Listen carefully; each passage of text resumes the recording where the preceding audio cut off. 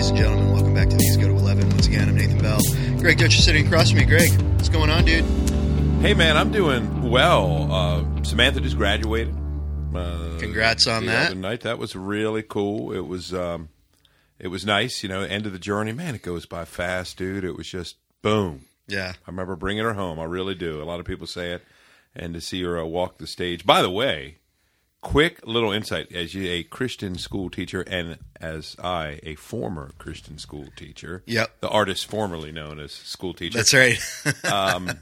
I will say that, and I want to be careful here, but keep in mind they had like 437 students or something, right? Yeah. The thing got done in under 2 hours with several speeches from congressional delegates. I mean, they were short. Right. I'd say everybody had it short. And they had a short little valedictorian speech, a short class president speech. They had a couple of, the seniors present their gift to the school, that kind of stuff. Dude, and what it is, and I'm going to be careful here, this might not be just Christian school, private schools. Yeah. I have been to graduations, many in private Christian schools, with 7 kids. Yeah. And it's like 3 hours. I know. It's almost like this thing that, well, because we have so few. Right. I'm like, you can do a meaningful, with 7 kids, 12 kids, 1 hour service. Yeah. That's meaningful, special. Just a little, little observation I had, dude. I mean, you've been to a ton of graduations, I assume, right? Oh, yeah. As a teacher through the years, and maybe has that been your experience that they're unnecessarily long? Oh, yeah. Well, and not only that, like when I graduated from a private Christian school, and so it was about, I would say it was about 2 hours. Yeah. My graduation. Thankfully, it wasn't more than that. Yeah. But I think 2 hours is good. Yeah. I mean, it gives you time, because you do have. You tend to have a lot more awards and things like that. You tend to have teachers who are closer to the students as a whole. So, they have things that they want to say. You have the slideshows and all that stuff. Sure. Yeah, I mean, 2 hours. We just had our 8th grade graduation down at the school that I teach at. Yeah. And it was just under an hour and a half. That's fine, dude. There were 23 students graduating, just under an hour and a half. That's fine. And it just... to me, I feel like when the flow works, it's fine. Yep. It's when people are belaboring it, and you're like, what is taking so long to get through this stuff? Well, dude, I will say I went, and I'm sure it's just whatever. This is like 1999. It's a long time. I went to a homeschool graduation, a kid in our church. He's a real nice kid. And ironically, it was up here in Harford County where we are taping. Yep. But I was living in closer to Baltimore City at the time, and drove up and Sunday afternoon, and dude, it was like over 3 hours for 7 or 8 kids. Oh. A homeschool graduation. And what they did is each kid, they like combined it. I always thought, do that in another venue. They had each kid do like a special presentation. Yeah. And I remember one of the girls did a song. 2 Sets of Joneses. Remember that? Yeah. Was that Big Tent Revival or Big Daddy Weave? Yeah, something like that. One of those things. Yeah. Dude, she does this, interactive like music video with all this intro that was like 15 minutes.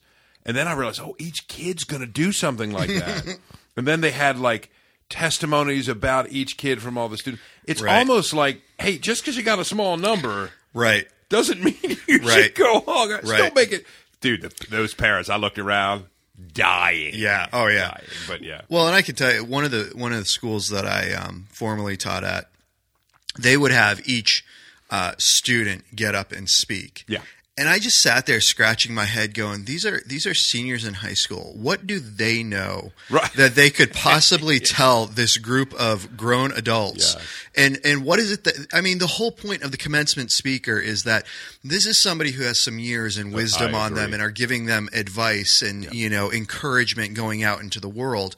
These are a bunch of, pardon my language, dumbass teenagers who don't know anything yet. Oh, boy. Censor alert. Censor alert.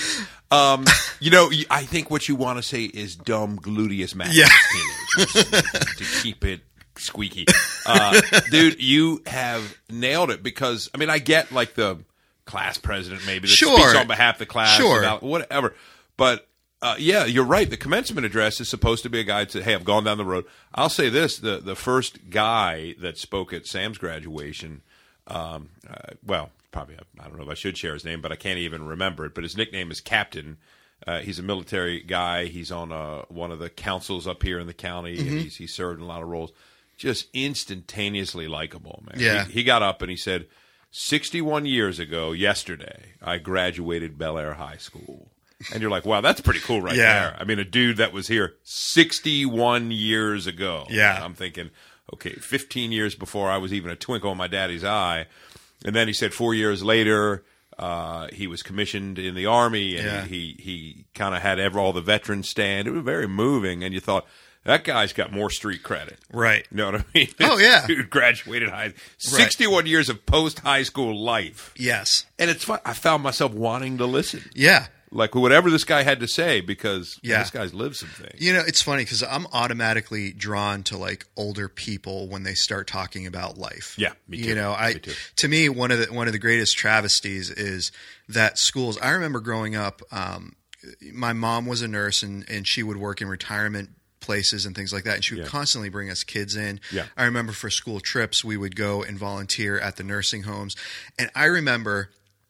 And I know that the older people there got a lot out of it because they loved seeing the youth and they loved, you know, having those people just dote on them. But I remember just loving hearing their stories. Yeah. You know, it's like, tell me about you. What were you doing when you were my age? You know, and incredible. some of them, it's like, oh, I was off fighting in the war. I know. You know, and it's just, to me, it just blows my mind. And there's so much to be had there and learned there. Incredible, dude. And you think about, like, there's only a few left of the World War II generation. I mean, a few more years, we're not going to have anybody left to talk about that. There was a guy at the school your lovely wife teaches at, I used to teach at, that where they brought in, it was 10 or 12 years ago, who was a World War II vet. And I was just riveted. And I'd say the kids were pretty good about it, but you want to say, do you guys realize, like, I know, a few more years, I know, we're not going to have any of these guys. Yeah, that can give us firsthand accounts. It's incredible. It's like, watch this brilliant podcast transition, Nathan. It's like a firsthand account of a person's life. That's right. Like ever popular S-Town podcast. That's right. What? See, the language was not dropped in vain, Greg. It was not. Yes, it was not. Because in case anybody is wondering, S-Town is Poop Town. Yeah. And you can do your imagination. That's right. You know, let your imagination run wild if you haven't heard it. But probably many of our listeners have. Yeah, and so, Greg, just go ahead and give the basic rundown of S-Town. Yeah, man. I, like a lot of people, heard Serial, loved it. Serial Season 1, Adnan Syed and the whole intriguing story. Of course, for us, dude, it's kind of a local flavor. Just my little, it's not part of the story. It's just a weird moment. My first laptop that I ever bought, or my old church bought, was at the Best Buy that is featured on the Serial podcast, where the young lady was allegedly murdered. Yeah. In the parking lot, I believe, of that Best Buy. So anybody that listened to Serial across the country, it's weird. I'm like, oh yeah, I know that exact place. And no, I don't remember if there was a phone booth, because that was that became a big aspect of that story. Yep. So I loved Serial. Serial was incredibly plot-driven. I mean, the characters were great as well. I mean, the real-life people, obviously. And Sarah Koenig, I thought, was masterful in the way she did it. Like a lot of people, Serial 2, I petered out on. It's probably a good story, but I didn't even finish it. It just I always felt if Serial 2 had been Serial Season 1, it would have been it was a solid, interesting podcast. Season 1 would have been The Empire Strikes Back. Yeah. You know, you can't believe the place to which it took it. So I hadn't soured on it. I thought I'd heard rumors they might do a third season. I'd certainly come back to it. The first was so good. And then I started hearing all this about S-Town, started seeing it on Facebook and Twitter and all that. And I didn't even know what it meant. And then somebody said, oh, okay, that's what it stands for. And it's the same people. It's This American Life, really. And all you get of Sarah Koenig is the little 5-second, this is episode 2. And that's all you're going to get from Sarah. Then a young dude named Brian Reed kicks in, and got to be honest, just all preference. I didn't like his voice, at least initially. It kind of, I don't know. I just didn't like it, and I thought, we'll see where this thing goes. But he was called down to a little hick town, a little S town in nowhere, Alabama, and he met a guy named John B. McLemore, and I'm going to walk the line of not giving everything away. Although we should is this the moment to say spoiler alert, Nathan, for anybody? Yeah. We're going to have to talk about some. Yeah, we're going to have to talk about some. And I mean, you can Google John B. McLemore and you can, look him up and, get all kinds of information on him. Yeah. So. Yeah. And it's easy. And maybe we'll talk for a few minutes, Nathan, generally about impressions, what we have of it. Yeah. Because I think we didn't see it the same way. Correct. Or hear it the same way, which is good. And by the way, here at our church, you're in the majority. Really? Mark Sweeney's been a guest on this. Yeah. Our executive pastor didn't dig it. Yeah. Josh Mitchell, who's been a friend of this podcast, didn't dig it. I have some thoughts on that too that we'll get into. So. Yeah, and I've got some theories as to why certain people would like it or not like it. Yeah. And I totally get it. But where Serial is kind of your classic murder mystery. Yeah. S-Town starts like that. Yes. As you know, Brian Reed is brought down to this nowhere town because this very eclectic, unique guy, John B. McLemore, who's got the thickest accent, which I can't even do right. I think I just sounded like Bill Cosby when I did it. You put the pudding, popped in the pudding. Wait, can I imitate Bill Cosby? Is that unkosher? Put the pudding in the pudding, popped. Anyway, I don't know. Yeah, you can tell this. My podcast time is running out because I just don't care. But whatever John B. McLemore's accent is, brilliant guy. Yeah, I mean, in many ways his mind runs like the late Robin Williams. Yeah, where it's just nonstop, frenetic pace, passionate about a lot of issues like global warming and climate change and the crime and lack of education, particularly in his part of the woods, and he calls it an S-Town because he hates where he lives and where he grew up. And he invites Brian Reed down there because there is this murder that's taken place that he has heard about from many people, that kid from a rich family allegedly killed this other dude in some kind of an altercation, bar fight or parking lot fight or something, and that the police have just covered it up. Yep. And so you're kind of getting all these details on that, and then you quickly find out that's not what the podcast is about. Yeah. Like that story goes away quickly. Right. Well, and I don't think it's too much of a spoiler to say, because it's within the first episode that you find out. First spoiler. Yeah, that this has been just a series of rumors and miscommunications. Exactly. Yeah, I think you do. I think you do find that out. And even what's intriguing is he's talking to John B. McLemore, and Brian Reed, like any good investigative journalist, is doing just thorough, meticulous research. He's in these hick libraries looking basically at microfilm of newspapers from the time that this crime in 2015, 2014 allegedly took place, and can't find anything. Yeah. And when he keeps sharing things with John, he doesn't seem that interested. Yeah. He's like, yeah, all right. And you're kind of scratching your head thinking, this is weird. And then you find out that the whole thing, I think wasn't there like an altercation? Yeah, there was an altercation, but nobody died. Right. I don't think anybody pressed charges. Right. It was just kind of just a domestic squabble type thing that went away. And that, Nathan, I'll put you on the spot. Yeah. A lot of people I've talked to about S-Town felt duped. Yeah. And would that capture your experience? Yeah, my initial thing was, this is going to be like another serial. Yeah. Because that's how they promoted it. I would agree. I believe that they intentionally misled in their promotion to get people interested, to get people hooked. I totally agree. And so as a result, within the first episode, you're like, okay, where's this going? Yeah. And it held my interest because there was still a lot of intrigue to another death that occurred on the podcast. Yep. So very shortly into the podcast, you find out, well, there is a death that has happened. Yeah. And so there's a lot of intrigue around, was this a suicide? Was this a murder? Yeah. Was this an accident? What's going on with this one person that has died? Yeah.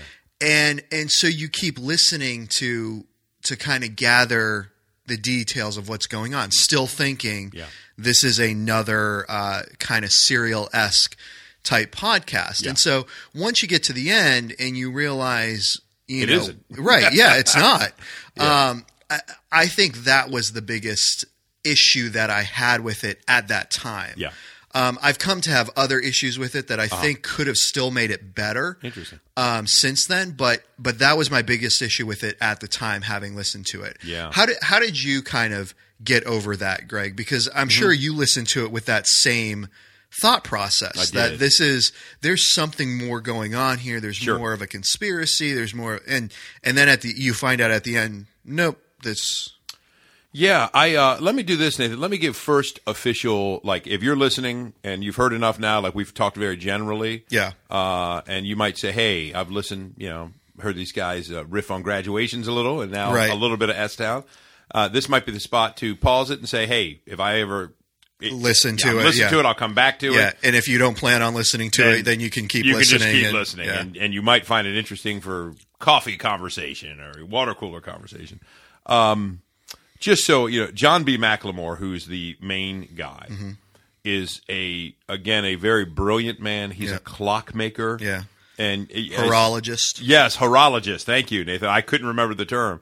And that's an important aspect of the story. It's sort of the theme that Brian Reed starts with and tries to end with, kind of in a narration role. He is a uniquely gifted man, you find out. Brilliant, people from genius. All over the world were seeking this guy's opinion. I remember the one guy said, who was a clock expert himself, that he brings this very, antique clock, antiquated clock to John McLemore and cusses like a sailor. And, he's always drinking as he's working, and he's got these very eccentric methods. He's a very eccentric person. And there's a scene where the guy says, I couldn't believe it. John figured out sort of a missing piece on the face of the clock, and he watched him for hours file it by hand, which means he had the picture basically in his mind. Yeah. And went at it. I mean, can you imagine more tedious work? I remember, like, in Metal Shop, dude, in high school, filing something for like 30 seconds. Like, this sucks. Like, this is awful. I don't want to do this. And he files it by hand, gets it just perfect. That's the kind of guy he was. You find out at the end of the second episode, John B. McLemore has taken his life. Yep. And I would say that was pretty jarring. Yeah. You hear that and you're like, whoa. And I would say, Nathan, that's a long way at answering your question. That background was important for me because you are thinking, okay, where's all this leading? And I think it was just a risk that was going to capture some listeners and lose others. It did capture me. I say what happened was, I totally agree. I think they hooked an audience in many ways through false advertising. I think it was definitely a red herring, this whole new serial, new murder mystery. And then you're kind of left deciding, is this guy's life story, John B. McLemore, going to intrigue me or not? I can totally see how, for a lot of listeners, not that there wasn't any interest there, but it just wasn't enough. You felt sort of like, what? Kind of a pointless little splash of life here, splash of life there. I don't know why, Nathan. It's not like I had some filter in my mind that they had to pass through to satisfy me. I just I've listened to it twice now. Listened to it once on my own and once with Lisa when we took Samantha to a college trip. And here's how I view it. It kind of felt like life to me. Like you think there's going to be this interesting plot. You think there's going to be this interesting adventure. And then at the end, oh, no, none of that materialized, but I'm left with like a life. which I know sounds a little bit lofty and poetic, but it really felt like that to me. I just found myself for days thinking about John B. McLemore. And I can tell you why in a bit, but that everybody I've talked to, I talked to Mark and Josh yesterday. I told them we were doing this podcast, and they basically, and I get it, they said many of the things that you've said, that it was just a setup with kind of a crap sandwich delivery is how they felt about it. But, and to me, I think one of the things, and this is where in retrospect, I think I would have enjoyed the podcast more. Brian Reed had much time to formulate opinions and to get facts, where with Serial, you were getting information sometimes same minute as Sarah Koenig is presenting the information. She has not had time to form her opinions and to do the kind of back work in terms of processing and thinking through her thoughts on things. Good point. And to me, I feel like if that's how it was coming at me, I would have appreciated more. More of a real time. Yeah. Don't know what to do with this. Exactly. Not sure how I feel. Yeah, I think it would have captured me more, and I would have been more captivated by it because, but it feels like, okay, so they've had a long time to set this up, because this aired in just this year, correct? 2017. A couple of months back. And the story actually started back in, what was it, 2014 or 2015? It was around there. It was at least 3 years ago, I think. Yeah. So, you know, there's been all this time to kind of fill in gaps and to make, you know, these ideas solid and more concrete. Sure.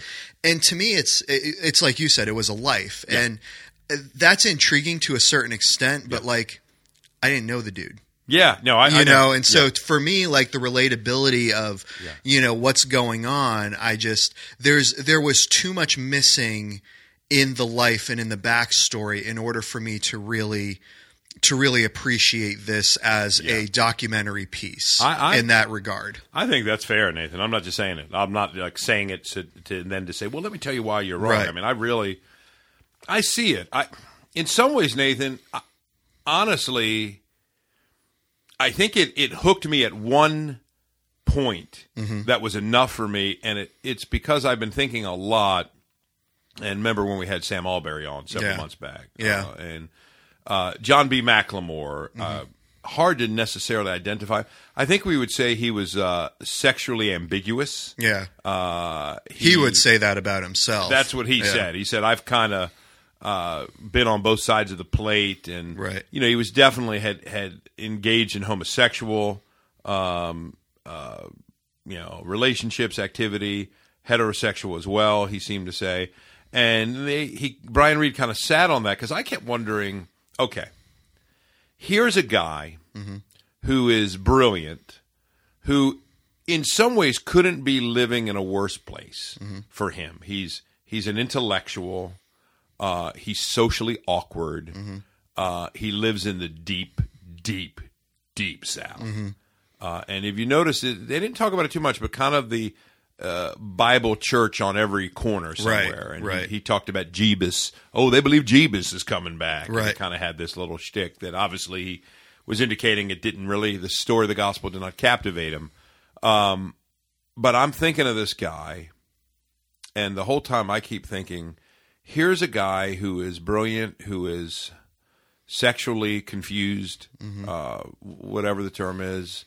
I think Sam Alberry liked the SSA term, the same-sex attraction, that's a little more about the battle than it is the identity. Right. But I'm thinking the whole time, Nathan, I'm going to try not to get emotional. I know it sounds weird.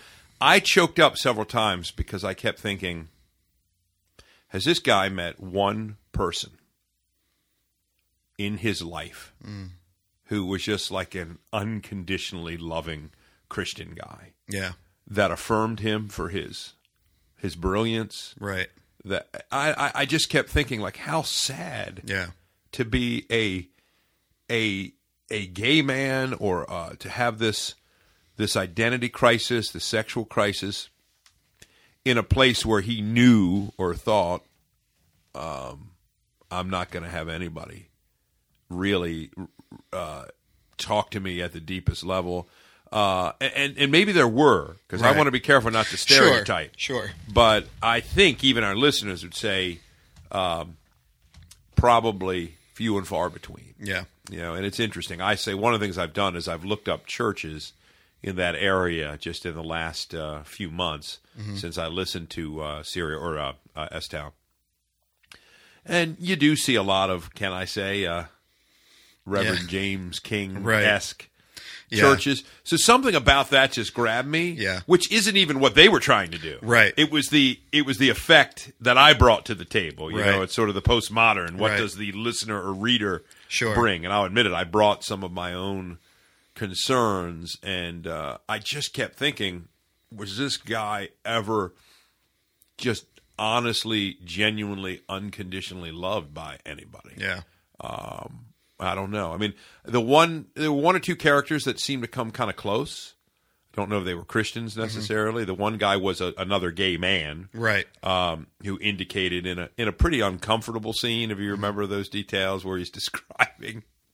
Josh and I talked about yesterday how he wanted to kind of pull up his shirt, kiss around his belly, and I probably could have done without that. That was a little whoa, man. But at the same time, it's they're talking to people about their honest feelings, emotions. But yeah, so for me, Nathan, it just felt like I don't know. I'm probably being a little hyper philosophical about it, but some people I have loved that have died, and you kind of think when they're alive, life is sort of like a plot. Oh, where are they working?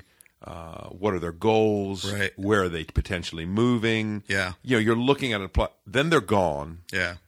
And the plot kind of evaporates. Yeah. And it's more who was he? Yeah. And I just found myself thinking, I would have loved, not that I'm some hero, just a living room conversation with John McLemore if he would have had one night. Right. And to pick his brain. And it did, a few things helped me at the end. You remember the whole, was it the mercury poisoning angle? Yeah. Because I thought, man, this guy sounded like he had a plan to kill himself for years. Right. Didn't he? Yeah. Well, very clear that he suffered from depression, bipolar. I mean, who knows what else? And then they bring this idea of the mercury poisoning into it. And it's interesting because Brian Reed talks about the idea that he exhibited, X, Y, and Z symptoms, but he really didn't have these symptoms over here. Yeah. And, to me, I was scratching my head because I was like, well, that's the thing with symptoms is that that's why there are so many of them. So many. Yeah. Not everybody gets to the same set. Right. Agreed. And so to me, like the more I was thinking about it, the more I was like, well, it seems like this is a more plausible reason for what happened to him. And really there was like this change, and people talk about, well, this is what he was like before and this is what he was like after. And here's kind of the time frame where he started just really, going, as they would just going nuts, just completely irrational. Yeah. And, and so to me, I think that, that probably had a lot to do with it in my opinion. Yeah. And you mentioned, because I had thought about some things like that, I wonder if there are people, but if I'm not mistaken, he talked about reading the Bible, I'm sure he read it. Yeah.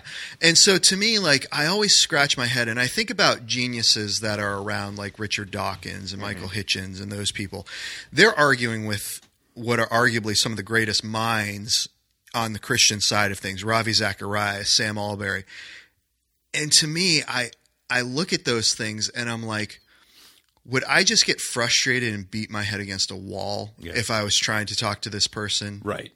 And again, not that I shouldn't, but I'm going back and I'm reading The Great Divorce by C.S. Lewis. I try to read that about once a year, that and Mere Christianity. And I just finished the section where you had the theological thinker talking about and speculating about, well, if I have an honest view, how could I possibly be denied heaven? This is my true view of things. And, he ends with saying, I'm going back down to what we find out is hell. to have a discussion about Christ and how he might have changed his religious views had he not been put to death, as early as he was. But given time and maturity, surely he would have had a different set of views and philosophy, And it's funny because, so many people come to my mind when I think about that. And to me, this is the type of person that John B. McLemore was.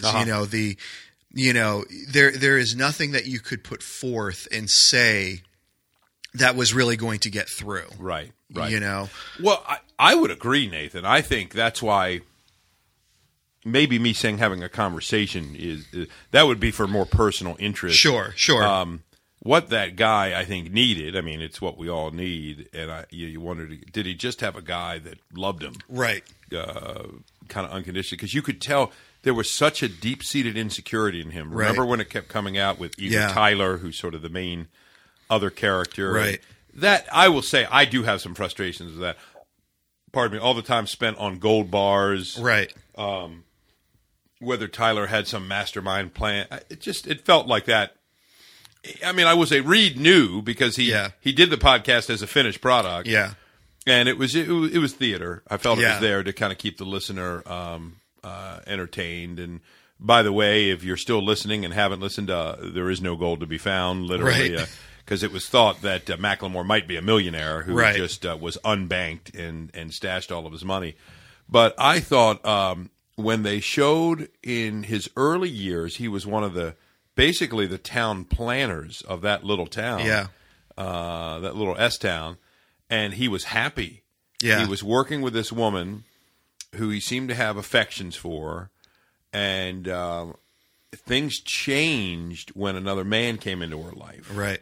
And that was John B.'s kind of chink in his armor all the time, that he would have a woman or a man in his life that he seemed to just love their company, love their time, love their attention and conversation. And he was so possessive. Yeah. When that person kind of had a significant other, he more or less cut him off. Yeah. Or he would try to sabotage that relationship. So obviously, a deeply broken man. Sure. A deeply broken man and it was sad to me. And I just thought, man, was there anybody that got in there with the love of Christ and just loved this guy? Yeah. Because you're right. The John B. McLemore in his full battle regalia, ready to fight about global warming and the state of the economy and child abuse stats, and you're not going to make any headway. Right. Yeah. No, and I mean that's the thing. Like I enjoyed it for what it was. I think they could have done more with it, and I think that's my disappointment with it. It's and kind of going back, you and I talk about the DC versus Marvel thing all the time. My disappointment with DC isn't necessarily that the movies are bad. It's not that they're all they could be. Oh yeah, I agree. And I feel like this wasn't bad, but it wasn't all it could have been. Yeah. And again, part of that I think is the hype. Yeah. You're getting this hype about something that really isn't there. Yeah.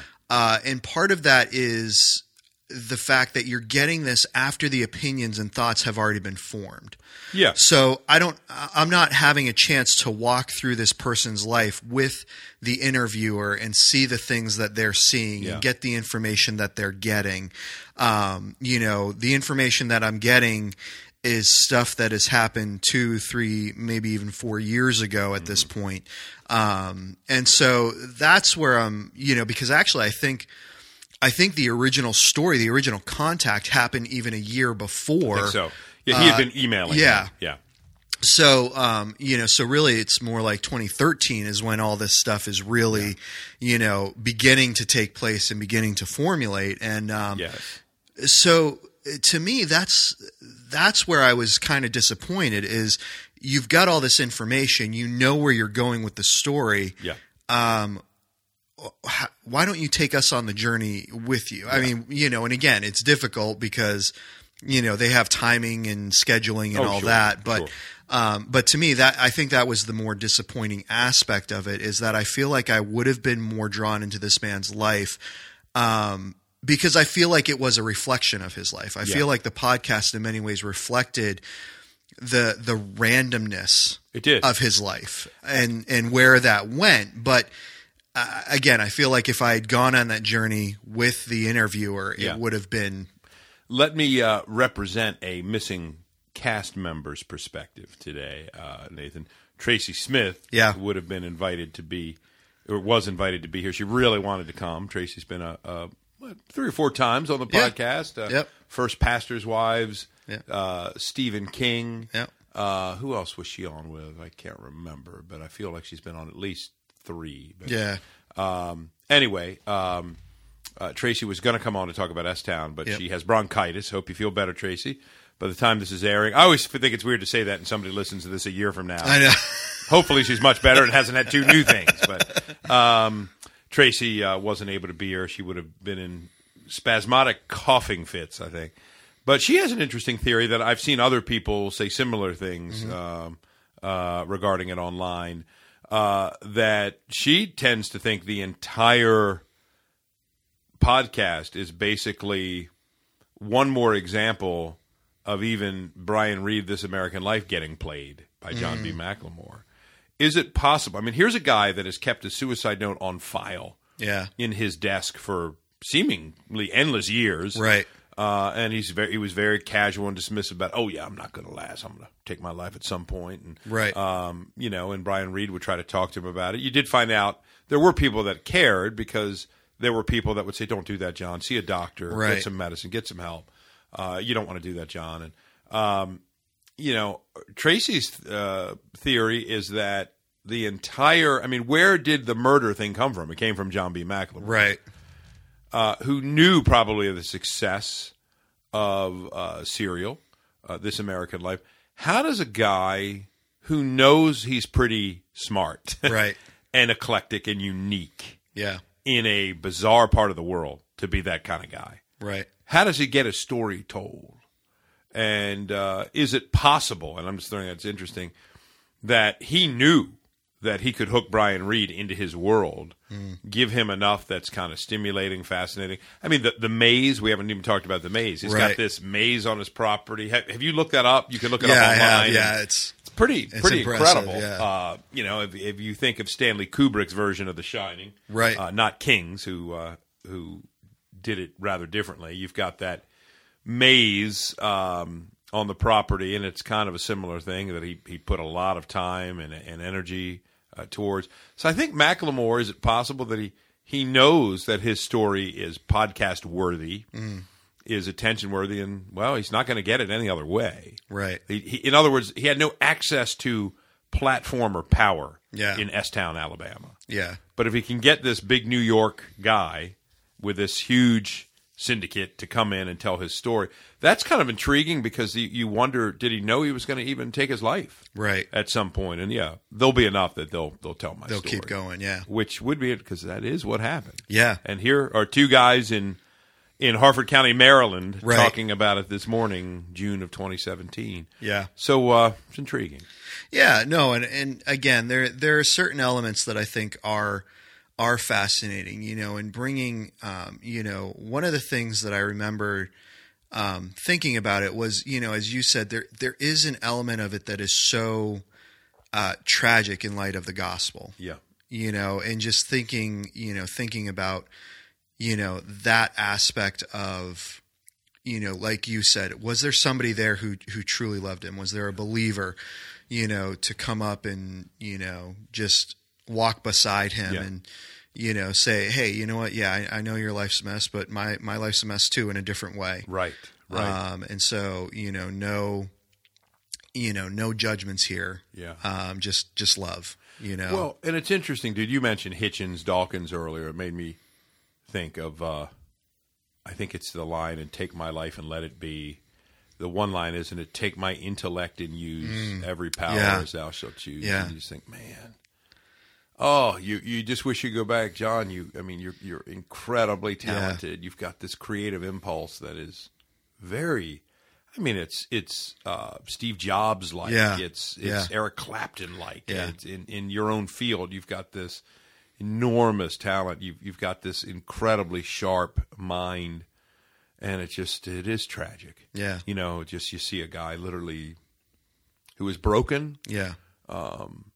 And you get these glimpses of beauty in life. Again, I always think of that. You know, it's Piper's quote that I've referenced sometimes, that even the speed and the skill on display in the bodily hacking of gladiators in the Colosseum. Right. That speed and skill, even in the darkest, grisliest kind of context, reflects something of God's just stunning beauty, wisdom, power. Yeah. You get these echoes. So I was one of those beauty and brokenness kind of things for me. But, dude, I get why people didn't dig it. Yeah. But I would say this. If you haven't listened, you want to listen to it, almost be neat to take this podcast the way Nathan and I are kind of riffing on it and kind of see where you fall. Yeah. You know, because Lisa liked it. So I wasn't sure, because we often view things differently. Many husbands and wives do. Didn't like it entirely for the same reasons, but she liked it. And it's about 50-50 with me now when I talk to people. But here at our church, man, well, no, Sean Nolan, also been a guest. He liked it. Okay. And he said, yeah, man, Sweeney and Mitchell were wrong. I said, I know. They're not as enlightened and godly as we are. So, Nathan, there's still time for you to catch up. That's right. I'm praying for you, man. Well, you know, it's funny because I still have yet to even finish Serial. Oh, that's right. I think I had like 2 podcasts left, Yeah. and then like the whole explosion, everybody started talking about it and how it ended, and I was like, I'm not. I know what you mean, dude. So yeah, and that would be like, I'm 2/3 of the way through The Sixth Sense. yeah, exactly. And then like, I don't think I'm going to watch it anymore because I'm pretty sure Bruce Willis is dead. Right. So yeah, absolutely. Spoiler alert. Yeah, spoiler alert. Movie that came out 18 years ago. That's right. Yeah. Yeah, no, and that's, you know, I think ultimately, you know, I would hope that this, you know, this story for, you know, for listeners would be an encouragement, you know, to get into the messy part of people's lives. Agreed. You know, to be that person who, you know, is willing to love. And again, you know, when I talk about no judgments, I don't talk about compromising on the gospel. Yeah. You know, I mean, you know, we know clearly that people, you know, that Christ is the only way to God the Father, and that message needs to be preached loud and clear. Yeah. But that also, what that means is that, you know what, we can approach people in a way where we say, hey, can we set aside your objections on X and talk about Christ and focus on Christ? And I think people have a hard time doing that. They have a hard time separating, well, the Bible says this, and so this is wrong.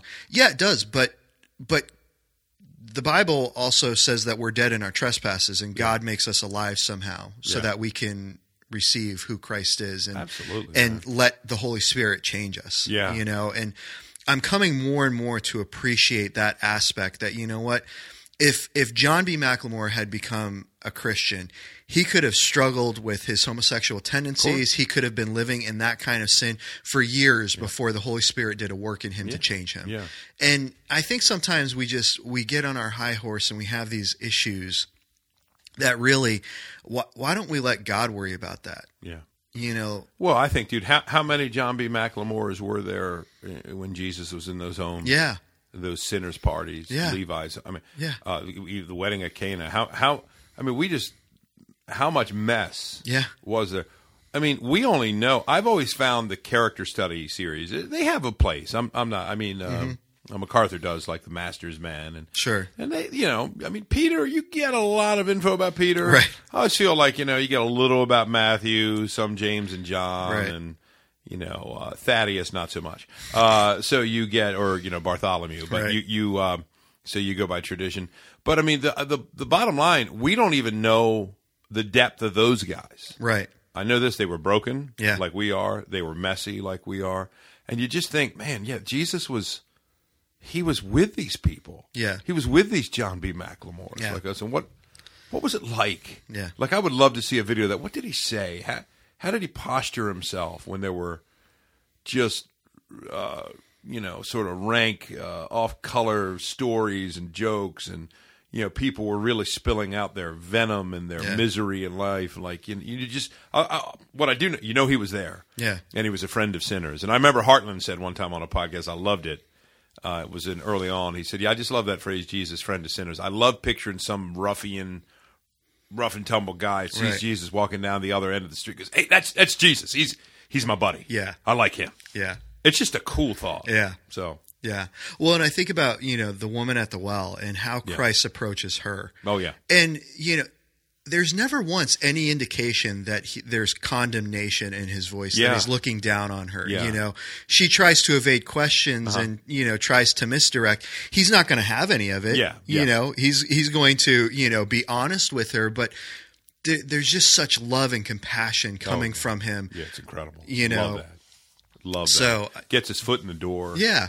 And I love when she comes back and says, tells her townspeople, come see a man who knew everything I've ever done. Yeah. That's a profound statement, because I've always thought, if I know, Nathan, that you know everything I've ever thought or done, I'm going to move to the other side of the world. I don't want to ever see you again. Yeah. I'm like, no, that's too much. I can't believe my worst thoughts, my darkest, all this. Yeah. But the implication of her saying that, to me, the only way to go is that she's understood supernaturally in that encounter. Yeah. And there's grace. Yeah. And he loves me. Yeah. In spite of it. Like, it's the old perfect love drives out fear. Yeah. And, it's just you're right. These kind of stories, the John B. McLemore stories, that give us these people in their raw, warts and all, snapshot in life. It really highlights the grace of Christ in a unique way. So, yeah, I'd be curious what our listeners think. Those that have heard it, those that will, weigh in. Let us know if you're on my side of the ledger or Nathan's, because. I'm just curious, almost as a social experiment, how it resonates with people. Sure. Yeah. No. And maybe we can do at some point in the fall, Greg, kind of a follow up to this as well. So we'll get some questions and thoughts, and maybe you and I can carve out some time and sit down and do a follow up. That'd be awesome, man. It could be the first pop back in. That's right. Check on the podcast. When Heartland's faltering. That's right. When he realizes he can't bring the professional podcast brilliance. Would you send this excerpt to Steve? That's right. So he can hear it, and he might need me to come in. Yeah, I know he's worried about it too, man. Oh yeah, I bet Steve's been up every night. He's sweating bullets over this one. He's probably thinking, I can finally talk now. The Dutcher's gone. So good. That's great. Well, man, this has been awesome, fun one. Yeah, absolutely, and we look forward to our audience listening. And we're going to go ahead and sign off. Greg, we just rocked the Casbah, S-Town style. These go to 11.